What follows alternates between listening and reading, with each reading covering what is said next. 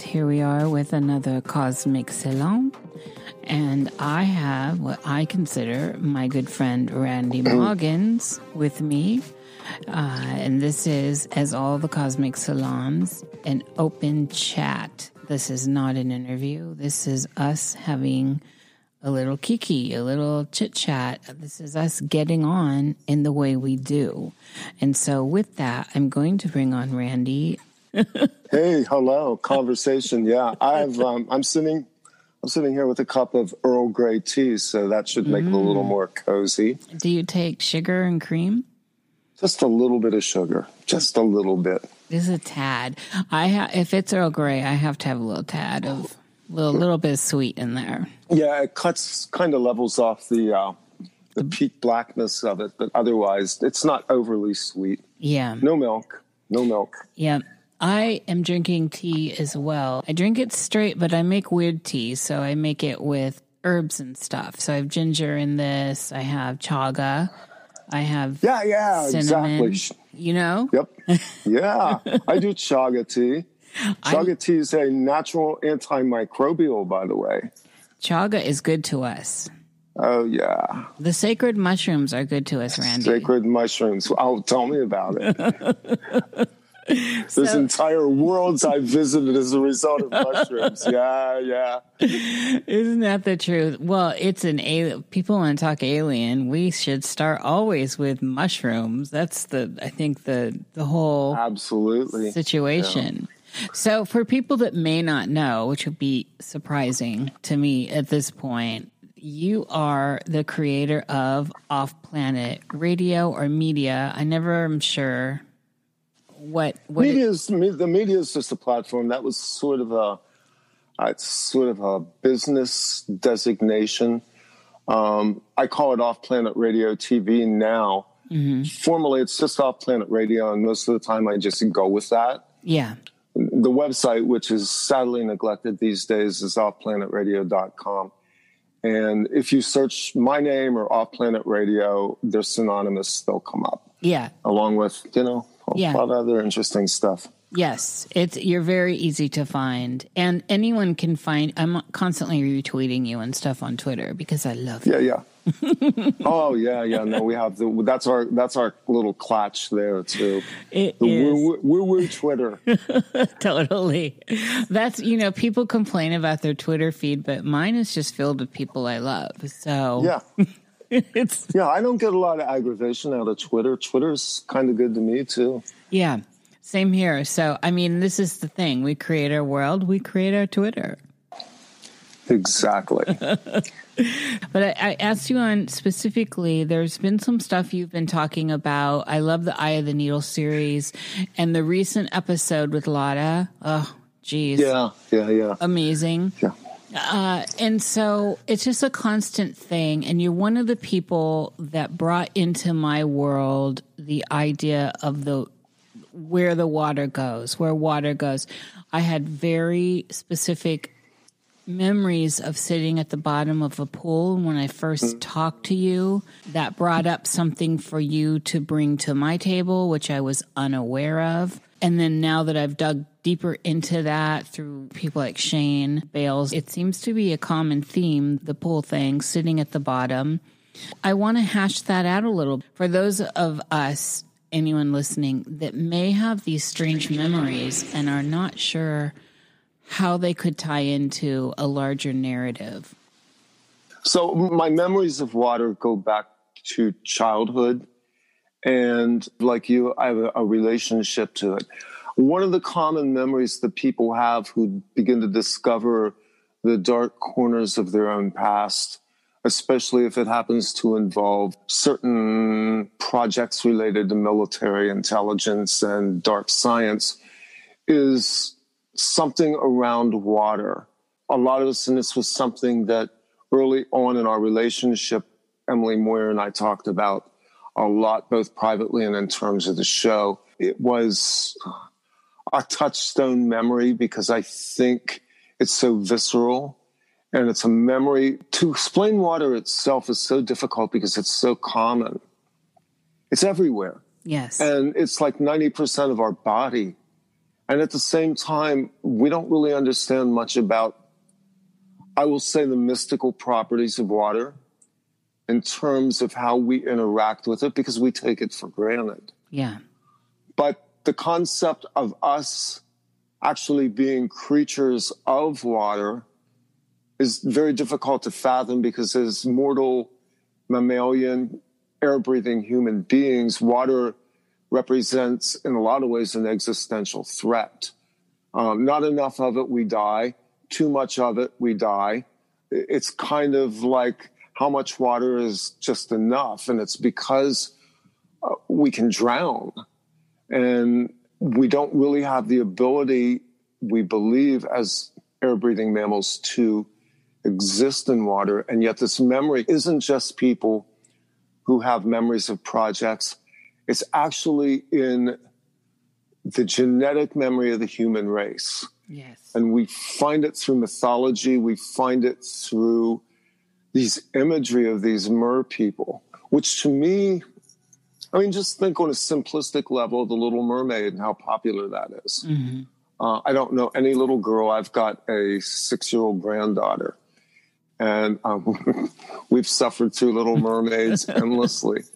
But there's something to it. I grew up reading comic books, and two of my most enduring comic book titles were Aquaman and Submariner, Marvel and DC battling it out. These were characters who were depicted as living in underwater worlds, literally as sort of hybrid beings who could exist underwater and also exist above water. In other words, they were almost amphibian.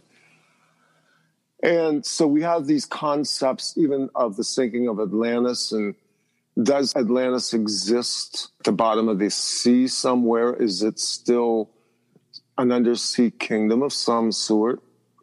All of these images kind of sit on the edge of our consciousness. And I believe they're reminders of something that's very real in terms of who we are as a race of people and where we've been perhaps in other historical slices of dimensionality or alternative pasts and futures. In other words, water itself is something far more mystical and important than we understand. When I got to adulthood and I started to examine some of my inherent fears, the main one was really water. Now, I did love swimming in swimming pools. I was able always to swim, and everyone knows I was born with web feet, but I guess that's not uncommon. And the story I got when I was a little bit older, my mama told me, she said it in passing one day. I guess they just took the little membrane because, you know, your little tiny newborn, and just wiped his finger through each of my toes. It's really terrible getting shoes. They're really wide at the front, but and I can walk like a Peking duck if I need to. However, I was always comfortable in the idea of swimming, and I can swim really well. And I was always the best swimmer around, especially when it came into chlorinated waters where I didn't have this weird fear. But then I had these memories of being at the bottom of the pool that are vivid, vivid, vivid. I'll never be able to wipe those out. However, it deepened when we would go to the ocean or lakes, which we did a lot. We were very sporty people. And so I was forced to be in the water, and I hated it. I did not like murky water. Weird things are always attracted to me in water. I remember deep sea fishing. I'm the only one who caught an electric eel. Everyone's catching all this other stuff. I pull up the weird stuff. The captain's like, what's up with this child? And I remember being in Daytona one time, and my mama and I wouldn't get in the water. So I got on her shoulders. We go out. She forces me down, and I go down, and then all of a sudden there's all these fish, and then there's this shark alert. So I'm, I'm like, oh my God.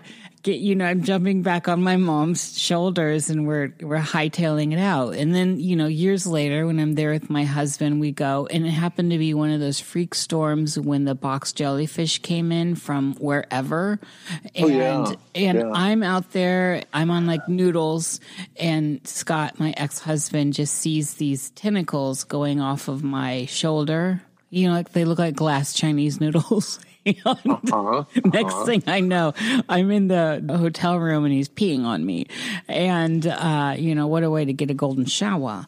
And so, it's just, Randy, it's just been a constant. In San Francisco when I was very young, I came to consciousness many times at the sea cliff looking out. I'm not sure how I got there. I will say I did do a lot of drugs in San Francisco. I was a teenager. And so it plays out in my dreams as well. Yeah, big time. Yeah. I have a lot of dreams in water to this day. My relationship with water is, like you, I grew up obviously in swimming pools, but where I grew up in Pennsylvania, I grew up in the mountains. So there's a lot of streams and lakes. Where we live here is literally a river valley for this river called the Susquehanna, which is a river of dreams that empties into the Chesapeake Bay.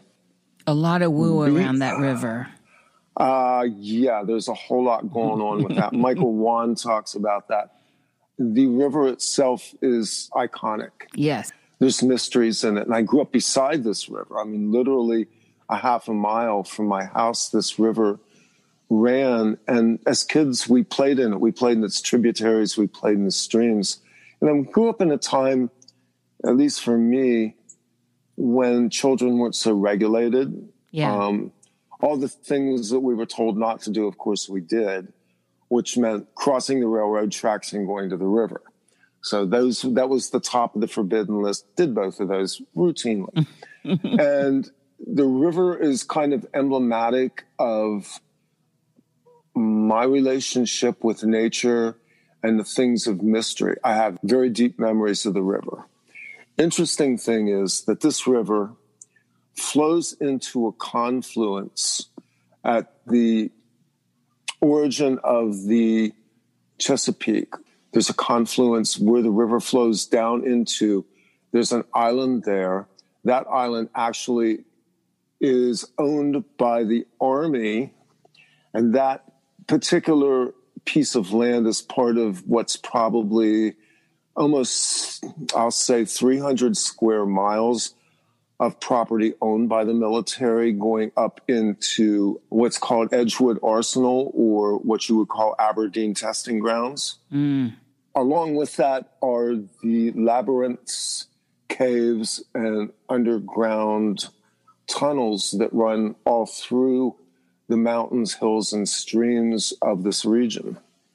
So there's a lot of convoluted memories there in terms of how we travel through the earth and how we wind up meeting water coming out of a cave. There's a lot of deep mystery around this. I have very specific memories of twice drowning, literally drowning.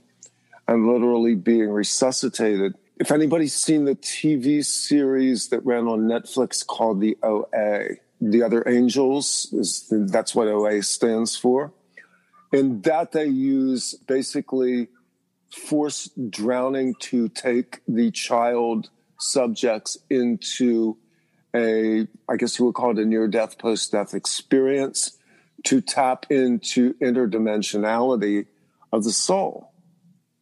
So now we're a little closer to something very interesting. Yes. In terms of water itself. And the more I studied water and the more I came to understand it, here's a fact. In 2006, a scientist with a Russian surname, I imagine he's probably a Russian scientist working at Oak Ridge National Laboratories, discovered what they are touting as the fourth state of water. And that fourth state of water is quantum. Ooh. They discovered that water under extreme pressure literally can jump through an electron wall, just like the tunneling experiments. This is literally water can tunnel. It can electron tunnel through microtubules, much like the famous blind slit experiments that were done on electrons. Those tests seem to indicate that the water molecules could exist in either of or both locations on either side of a solid wall formation, and the particular mineral was beryl, which is kind of interesting. Mm-hmm. If you go online, the extracts are there that were released by Oak Ridge National Laboratories, and there's a number of articles online about it. Back in the late 1920s, early 1930s, an Austrian naturalist named Victor Schauberger discovered the plasma properties of water. Schauberger was a naturalist who worked for the equivalent of the Austrian Park Service pre-World War II. And he was studying the spawning of salmon going upstream. Now, most people don't realize that salmon literally swim upstream. Schauberger was noting the salmon could literally swim up an entire vertical waterfall. Yes. He studied this, and as a result of what he found was a layer of plasmic energy that sat at the very top of the water. And anybody who has a relationship with water, if you're attuned, you will soon come to see that water has an aura. Yes. Just like we do. Water's a living entity. It's more than that.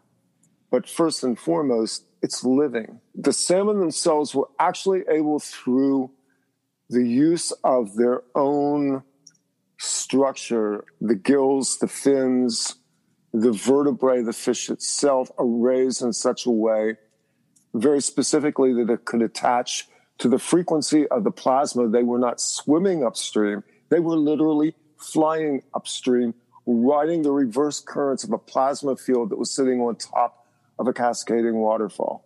It's incredible. It's incredible. Yeah, truly.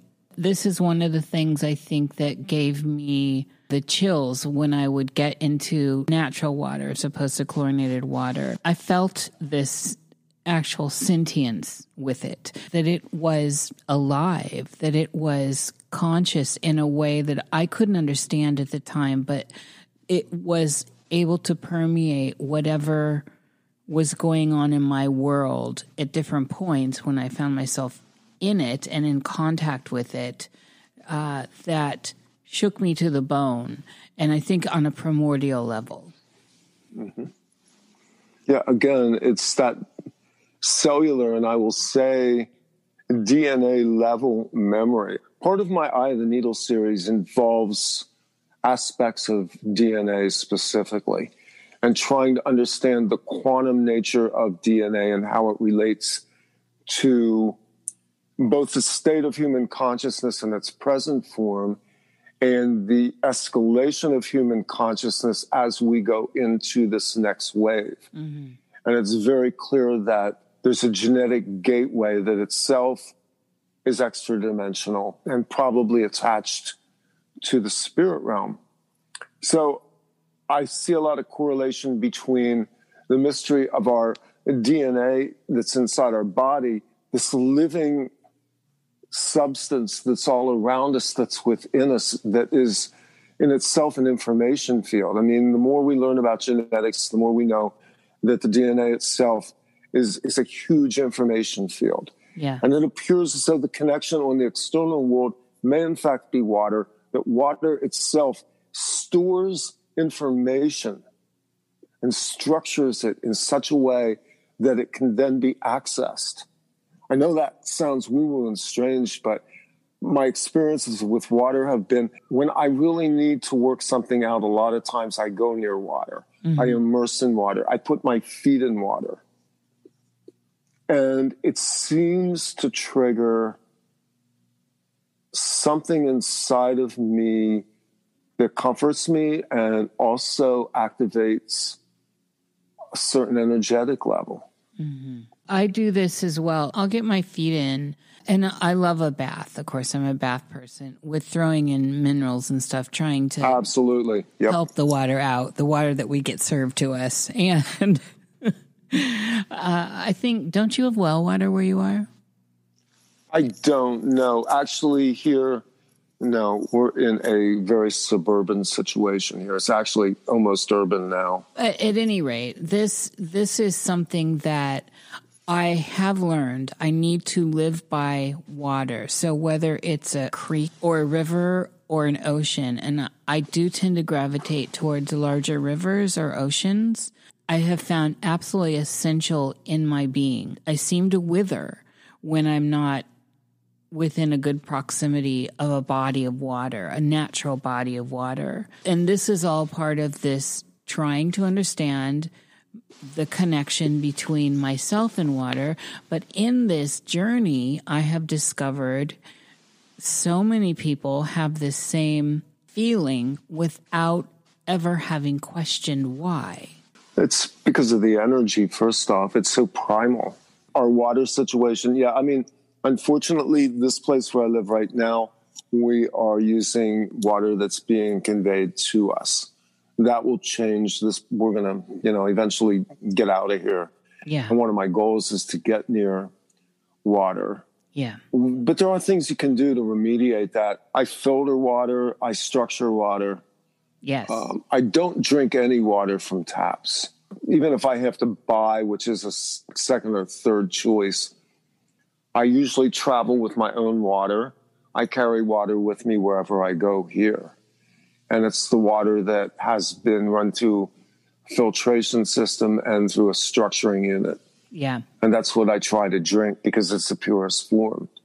But there are things you can do. And one of the things that you can do, whether your water is city water, which probably contains chlorine, chloride, fluoride, and all these other things, is first off, you can let it sit, which will evaporate off the gases. You can then begin to bless the water and speak to the water. Yes. The water can self-heal. Everybody talks about this, the famous experiments that Dr. Emoto did of speaking to water and freezing it to see the intentionality as it's structured in the ice lattices. That is a very simple form of what we can do with water on a communication level, is speak to it, bless it, chant over it, play frequencies to it. Mm-hmm. In other words, restructure the water with intentionality and with harmonics, your own human harmonics. Yeah. I have a Berkey, and then I filter down, and I have shungite. Shungite yep. And all that. And shungite's very good. Oh, I love it so much for so many things. One of the things that I do with the food I eat as well as the water I drink is I am definitely one of these people that blesses the stuff that goes into my body, even if it's junk food. I try to throw on my intent. So if it's this holy sacred M&M, right? And I'm being bad and I'm having an M&M. Actually, don't think of it as being bad, and I'm being decadent. This is something that is an intentional form of transmuting and energetic field that I'm going to take into myself. So on the good days, on the best of days, when I'm at my best, of course, I'm not having the sacred M&M. So, that's for jokes. But it did happen today, Randy. It did indeed happen today. However, would you go a little bit more into structured water for people? I think that falls into the land of woo-woo for some reason. Well, it doesn't. There's actually, and I'm not going to give you any specific brands. I will just say, if you search structured water out there, there are several people who offer various different types of systems for structuring water. The one that I use is a 3D printed, very simple.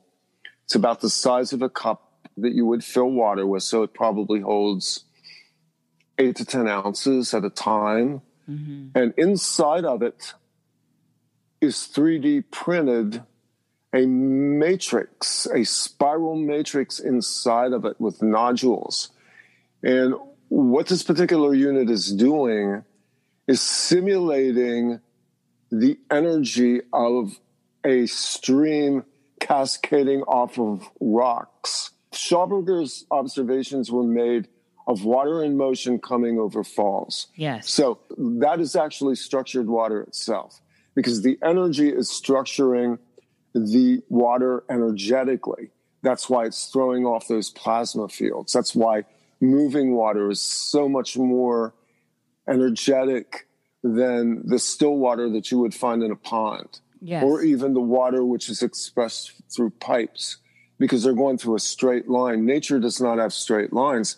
It goes back to this whole concept of the quantum water moving through solid structure, in that energetically it appears water is predisposed to dynamically move through, not just around, under. It's often said water will move to whatever level it needs to move to continue moving.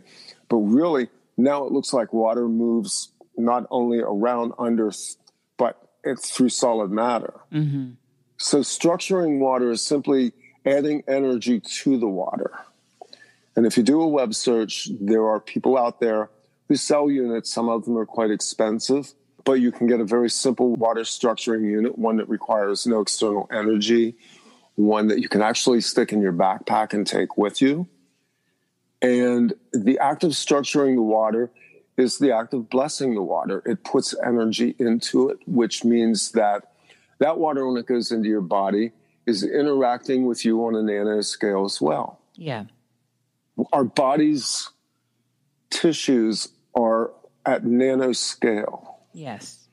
That's something we're learning. People know I'm a big fan of C60. C60 operates on a nanoscale in terms of being able to express carbon into the tissue, which in turn covalences with it and enables it to open up to receive more of your nutritional, your herbal supplements, things like that. Your water is doing the same thing. If you even slightly structure it, you're opening it up to move through your body and to begin to super hydrate your body. Yes. And hydration is really important now. One of the reasons why most people get sick is because almost everybody is hydrated. Yes. We drink coffee, we drink energy drinks, we drink soda pop, which is frankly hideous for you. Oh, terrible. We intake a lot of sodium in our food. Nothing wrong with salt. Salt in proportion is good. Fresh and ideally filtered and structured water in as much abundance as you can handle. I mean, obviously, you don't drink until you slosh. Yeah. But if you're already feeling thirsty, you're already dehydrated. Yeah. We should be hydrating. And I would say on an average day, I carry a 24-ounce container of my ice, which obviously is filtered and structured itself, with me. And that throughout the day may be refilled 2 or 3 times as I go through my day, and sometimes even more. Thirst is the externalized form of your body screaming at you. Really slow intake of water throughout the day, even just little sips. And if the water is structured and good, you're going to convey that through your body at tissue level and ideally at nanoscale. Yeah. And that really helps your body to remain energetic and to be able to fend off nasty little things like, engineered viruses put out by our own government. Yes, this is how we fight back. I actually use stabilized oxygen in my water mostly during cold and flu season. I've found that is definitely very beneficial. This is, of course, we're not medical practitioners, so just saying not. That I find that very beneficial on top of filtering it and getting the shungite in. And also the shungite has the fullerenes in it. So I don't know the difference in getting the fullerenes, the C60 carbon, from having shungite in your water. Does that transmit in a way to us?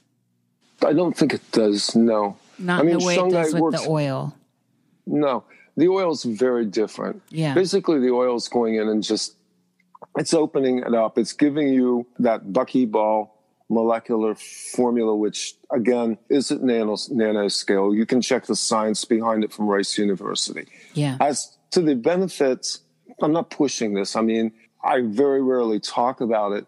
But in my experience, what I've been doing is I've been using it along with other things that I partake on a regular basis. I'm using fulvic acid right now in the form of shilajit. Yes. Oh, I love shilajit. Which is a tar substance. I get mine online, and it's from the Himalayas. Yeah, same here. And this is just, this stuff is literally the earth. It's amazing. Our biome needs these kind of things. What I say to people is you've got to find what works for you. Your body will talk to you. Just as you can talk to the water and get information from the water, when we become smart and intelligent with our bodies will talk to us.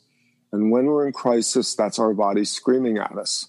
And I'm saying this as somebody who's gone through a number of health crises over the last few years. Yeah. As a result of ignoring the fact that, that's right, you actually are human. You do have to eat healthy, sleep, not smoke cigarettes, and once in a while actually take care of yourself. Yeah, there's a good idea. Yeah, it is. That's how I came to understanding health at a way different level than I was brought up with. Even though I was brought up with, my mama was very kind of, I guess, hippie-ish in that we went to the health food store, and she was very into that kind of stuff, which was considered hippie-ish when I was growing up.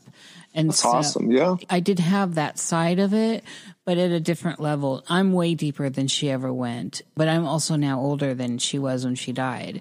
So, yeah, the shilajit, which is how I say it, is essential. It's also in my tea right now. That's one of my daily tea tonics. Yep. Tea that I make just one pot a day. And it's probably like a four cups of tea, big cups. And I have 2 of those while it's warm, and then I let it sit overnight, and it becomes a concoction. Then in the morning, I drink the rest because it's now done that concoction thing. And the standard for sure, chaga, shilajit. I'm a big fan of the good cinnamon for the blood and the heart, right? Yep, exactly. I use cinnamon in all of my teas. Yes. Oh, it's so amazing for your blood and insulin resistance in your heart. And then turmeric and ginger, and you have to have the pepper with the turmeric.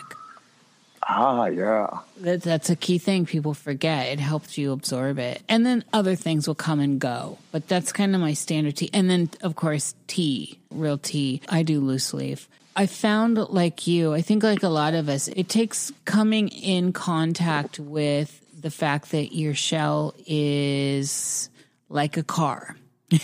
You don't give it oil, you're going to find out what happens. When you get caught in the allopathic system and how derailed that is. Everything may say I'm healthy, but I don't feel healthy. I don't look healthy. There's nothing here that's suggesting I'm healthy, but you're telling me I need to take these meds.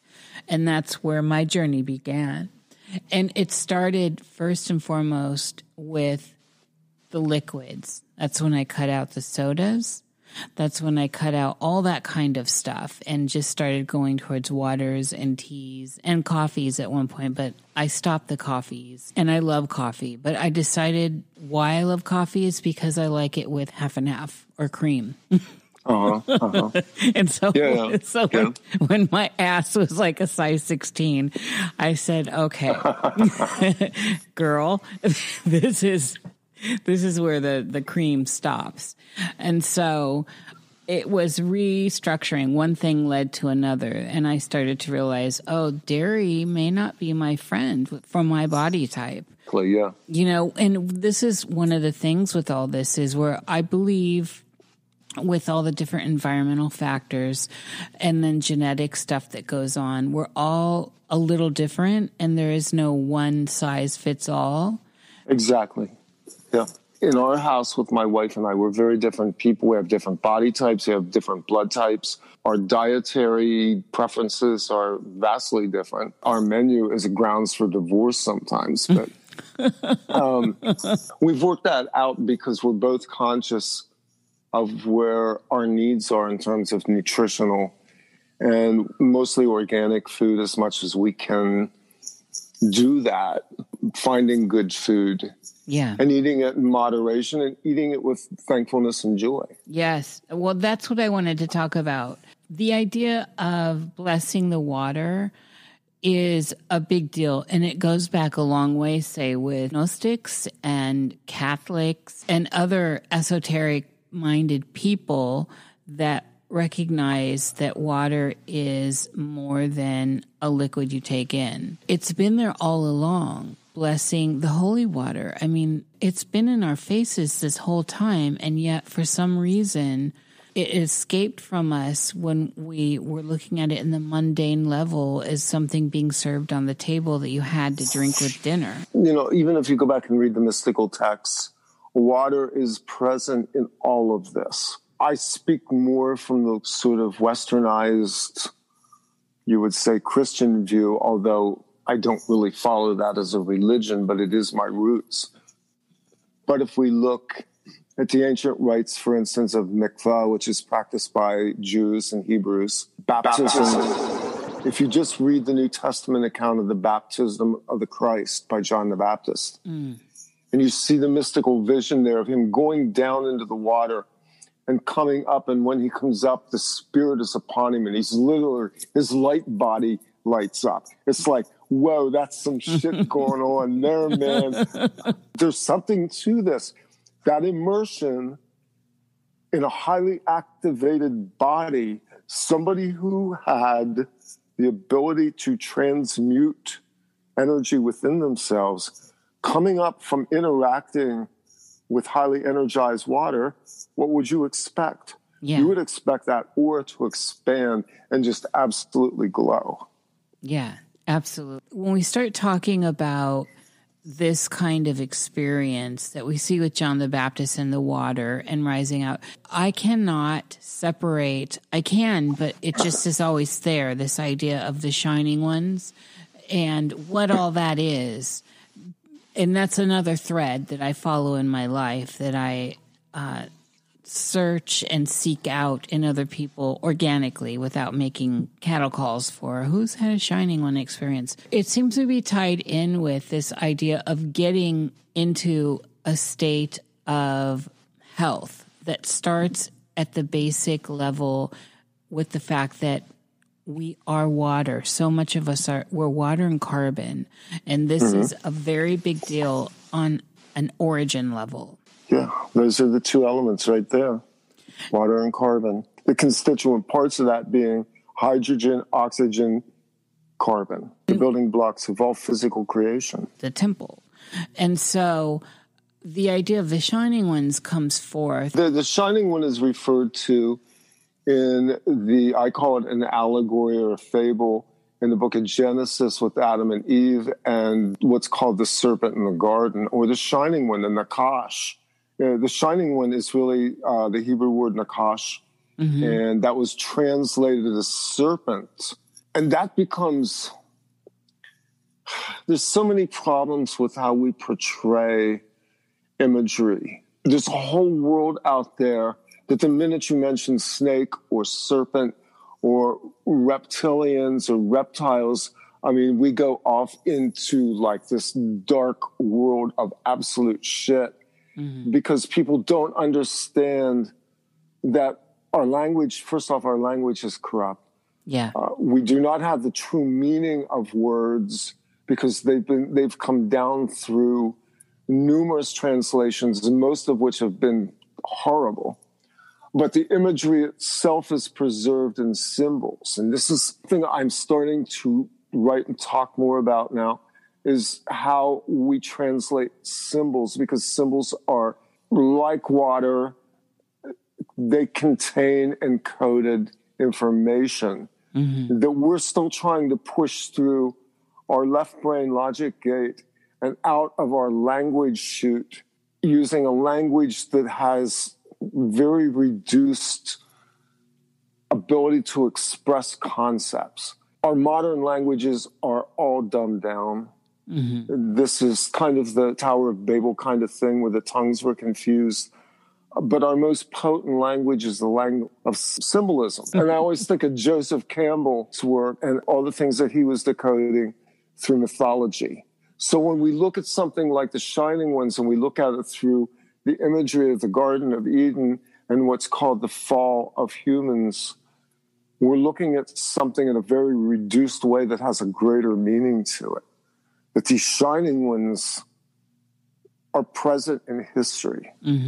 And what and who they are has to do with how we interact with a world that mostly we don't see with our natural eyes anymore. I had an experience early on. It actually changed the trajectory of my life. I'm definitely not getting into it in this hour. I may in the next. And I've talked about it before also. I think for me, when I look back at that experience, there's a big water tie-in, and that's the reason why I bring this up.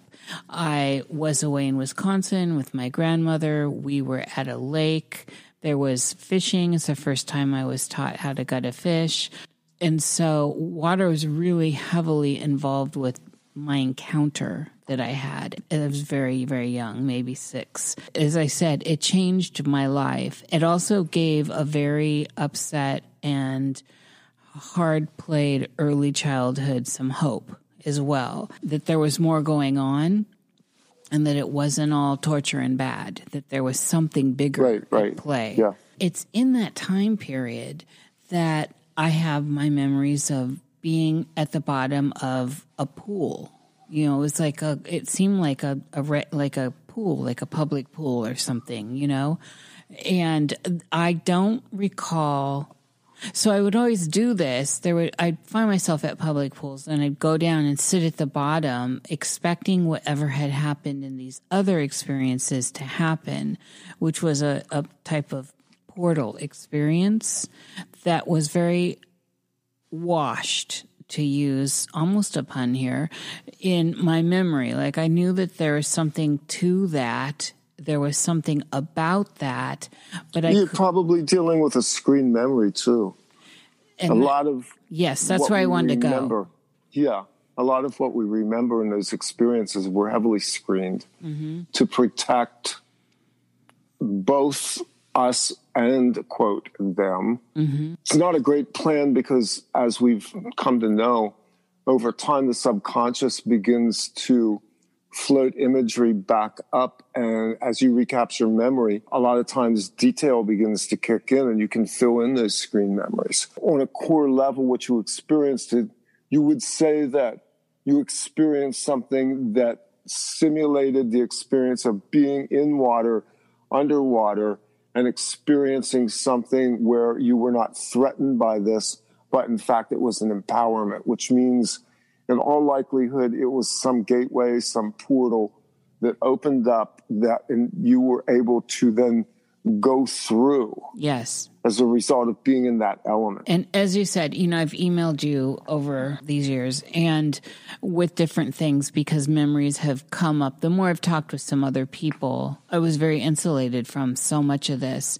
and just had these fantastic stories that I would talk about, but I had no one that I could connect with really.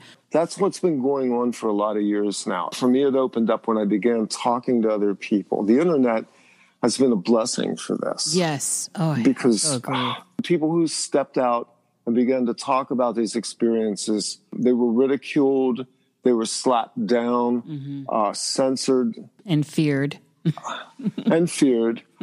And truthfully, there's a lot of trauma involved. But what people don't understand is that these projects ran from the 1950s until now. Yeah. They're still running projects. It swept into its web people from all walks of life, all levels of abilities because of what they were looking for, and all levels of programs. The one thing I want to say about this, because it gets lost in the dialogue about projects, MKUltra was an extreme program. It was a military program designed specifically to procure and create super soldiers with trauma-based mind control programming and split personality segments. In other words, basically the blueprint of the Manchurian Candidate. Yeah. And Walter Bower wrote about this in Operation Mind Control in the early 1980s. And that was the extreme arc of this. There were hundreds of sub-programs, and I'm being conservative here, that fell under the umbrella of Project Talent. They were things as simple as identifying who had psychic skills, who had linguistic abilities, who was able to operate on symbolic levels. That's kind of my background, is that I recall being tested and largely used in terms of symbol interpretation, semiotics, language, and psychic and empathic skills. Yeah. So, I mean, you would call that a soft program. I can tell you they weren't soft programs, but relative to the brutality of MKUltra and what has been presented about it, we're talking about programs that they weren't one thing. They were running these things very much on a project-by-project basis to just locate the people who would be able to give them the specific skills that they were trying to isolate. Yes. And a lot of this had to do with water. Victor Schomburger himself was conscripted by the Nazis for what he knew and what he was beginning to develop as a result of studying the plasma fields of water in the 1930s. The idea of the internet, too, is very fluid, right? It's water-like. So it's a blessing for me, as an introvert especially, but having come from a very dark past, to find others, I can immediately tell who's who. I think most of us can. I don't want to be, I'm not standing in judgment, but it just seems like there's a lot of... Years ago when I was doing a lot of interviews, and I originally started out with off-planet radio doing UFOs and mind control. And the manifesto that I wrote at that time is probably still online, but I always said, I will believe you. Yeah. Because I felt it was important for people to understand that I didn't need to judge something.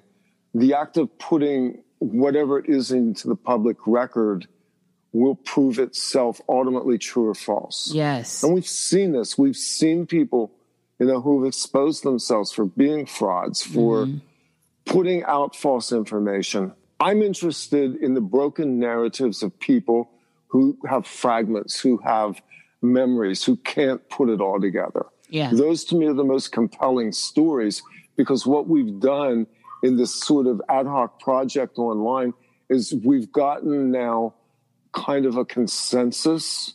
There's enough people. I mean, to this day, I will read information from somebody I've never talked to, never read before, and I will go, oh my God, yes, the ring of truth is totally there on that.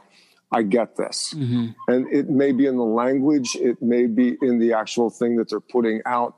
There's an energetic imprint to the truth. Yeah, I agree. It's a vibe too. Yeah. I mean, that's the energetic part. At this point, because of people like you blazed a trail, it's easier for me to just hone in on, I started doing this because I wanted to find others like me.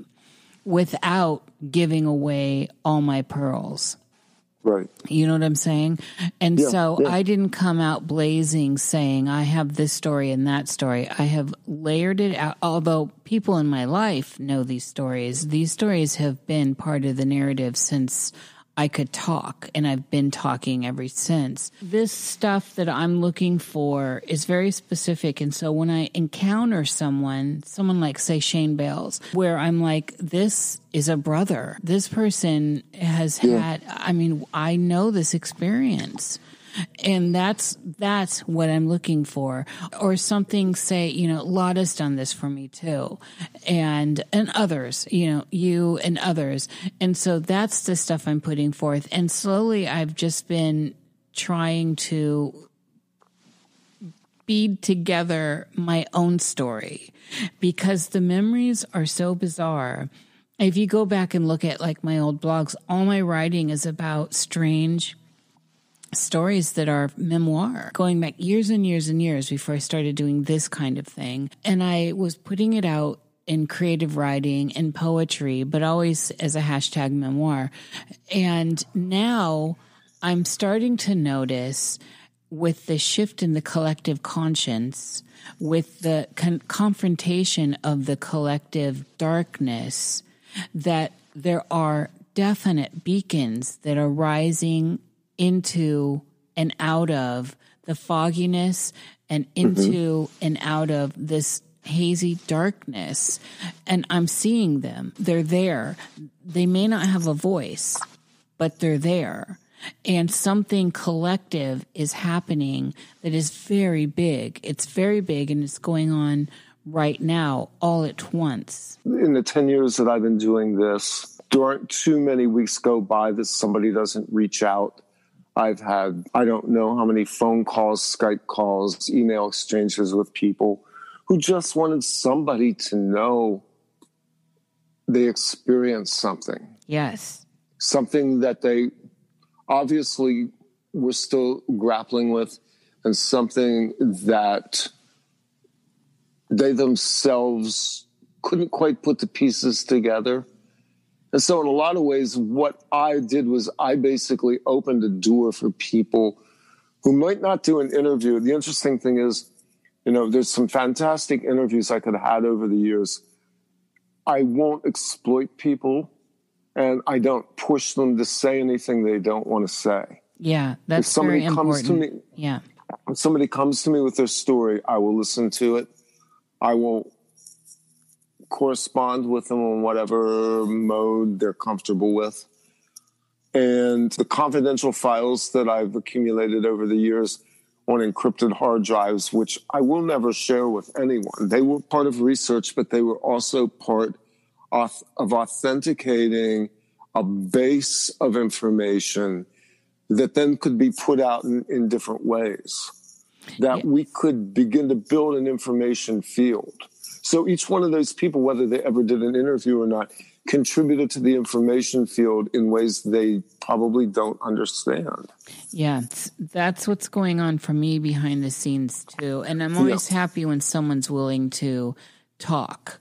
Ultimately, Randy, helping me with my understanding of what went on. That's really the bottom line. And that's how this little light of mine shines, right? Yeah. We have to celebrate that, because, to be honest with you, there's a lot of, quote, us that aren't here anymore. Yes. The mortality rate, and specifically what you would call the suicide rate, is very high for people who have come out of these projects. Yes. I have been down like that. Oh, yeah. I mean, absolutely. You will not be authentic to yourself and to understand what that was inside of you that wanted to take your life. Yeah. That's a program. Yes. And I've lost a lot of friends over the years as a result of these programs that run, and eventually they can't reconcile anymore, and there's too much darkness. The point of it all is basically to be an outlet for this, that people know they're not alone, that what they've experienced is real. Because the most maddening thing of all is going through your life with memories that make no sense, that you don't believe are real. Yeah. and that you can find no validation for. That is a good place to wrap up this first hour, by the way. Great. If people want to reach out to you and tell you their stories or find you, how do they do this? The best way is email, and that's randy@offplanetradio.com. You can find a lot of information on the website at offplanetradio.com, the website. It's not updated right now. It will be soon. But my contact information is there as well. And that's probably the simplest way to do it. I'm on Facebook, I'm on Twitter, and Instagram. This is the end of this first hour, which is a good place. And we'll see the rest of you on the other side. And there he goes, Randy Maugans. That was a fantastic first hour. The second hour gets very deep and intense. I talk about one of my core memories, and Randy responds to that. I'm going to be doing that more behind the veil, of course, releasing some of these fantastical stories and memories, cover memories, as they may be later as everything unfolds. But we certainly get into one. I would like to thank producers of this show, Michael Watcher, Melanie Poe, Christy Tesmer, and Marin Kramer.